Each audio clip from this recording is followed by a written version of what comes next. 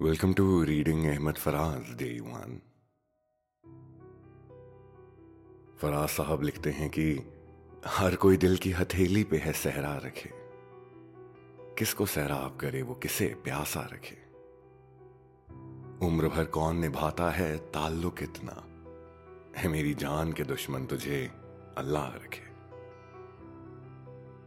हमको अच्छा नहीं लगता कोई हमनाम तेरा, कोई तुझसा हो तो फिर नाम भी तुझसा रखे। दिल भी पागल है कि उस शख्स से वाबस्ता है जो किसी और का होने देना अपना रखे।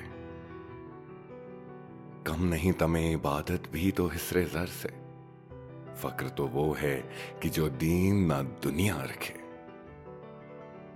हंसना इतना भी फकीरों के अकेलेपन पर, जा खुदा मेरी तरह तुझको भी तन्हा रखे।